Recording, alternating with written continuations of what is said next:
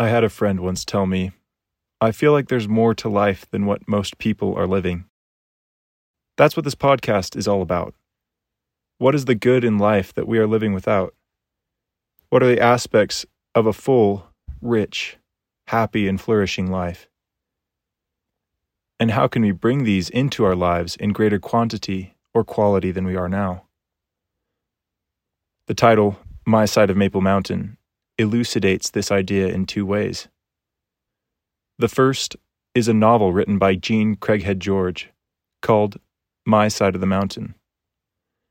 It's about a boy who runs away from home and creates his own life in the wilderness, fishing for food and trapping animals to make clothing and shelter. It's a story about taking life as it really is, not just as it's made out to be by the opinions of other people. Though fictional, it contains an important idea that will be referenced extensively throughout this show. The second idea is a physical mountain, officially named Spanish Fork Peak, but called by locals Maple Mountain, located to the southeast of Utah Valley. This area, which stretches from American Fork to Spanish Fork, and includes such cities as Provo and Orem, is regarded by many as something like the center of culture for members of the Church of Jesus Christ of Latter-day Saints. Although this association is neither official nor wholly representative of the restored Church of Jesus Christ, it is commonly understood, and so I will use it not to describe the church, but the people of the church. One of my premises I'll go off of as I'm creating this podcast is that whenever and wherever there are people who take upon themselves the name of Christ, there are two primary opposite influences all the time battling against each other within the people.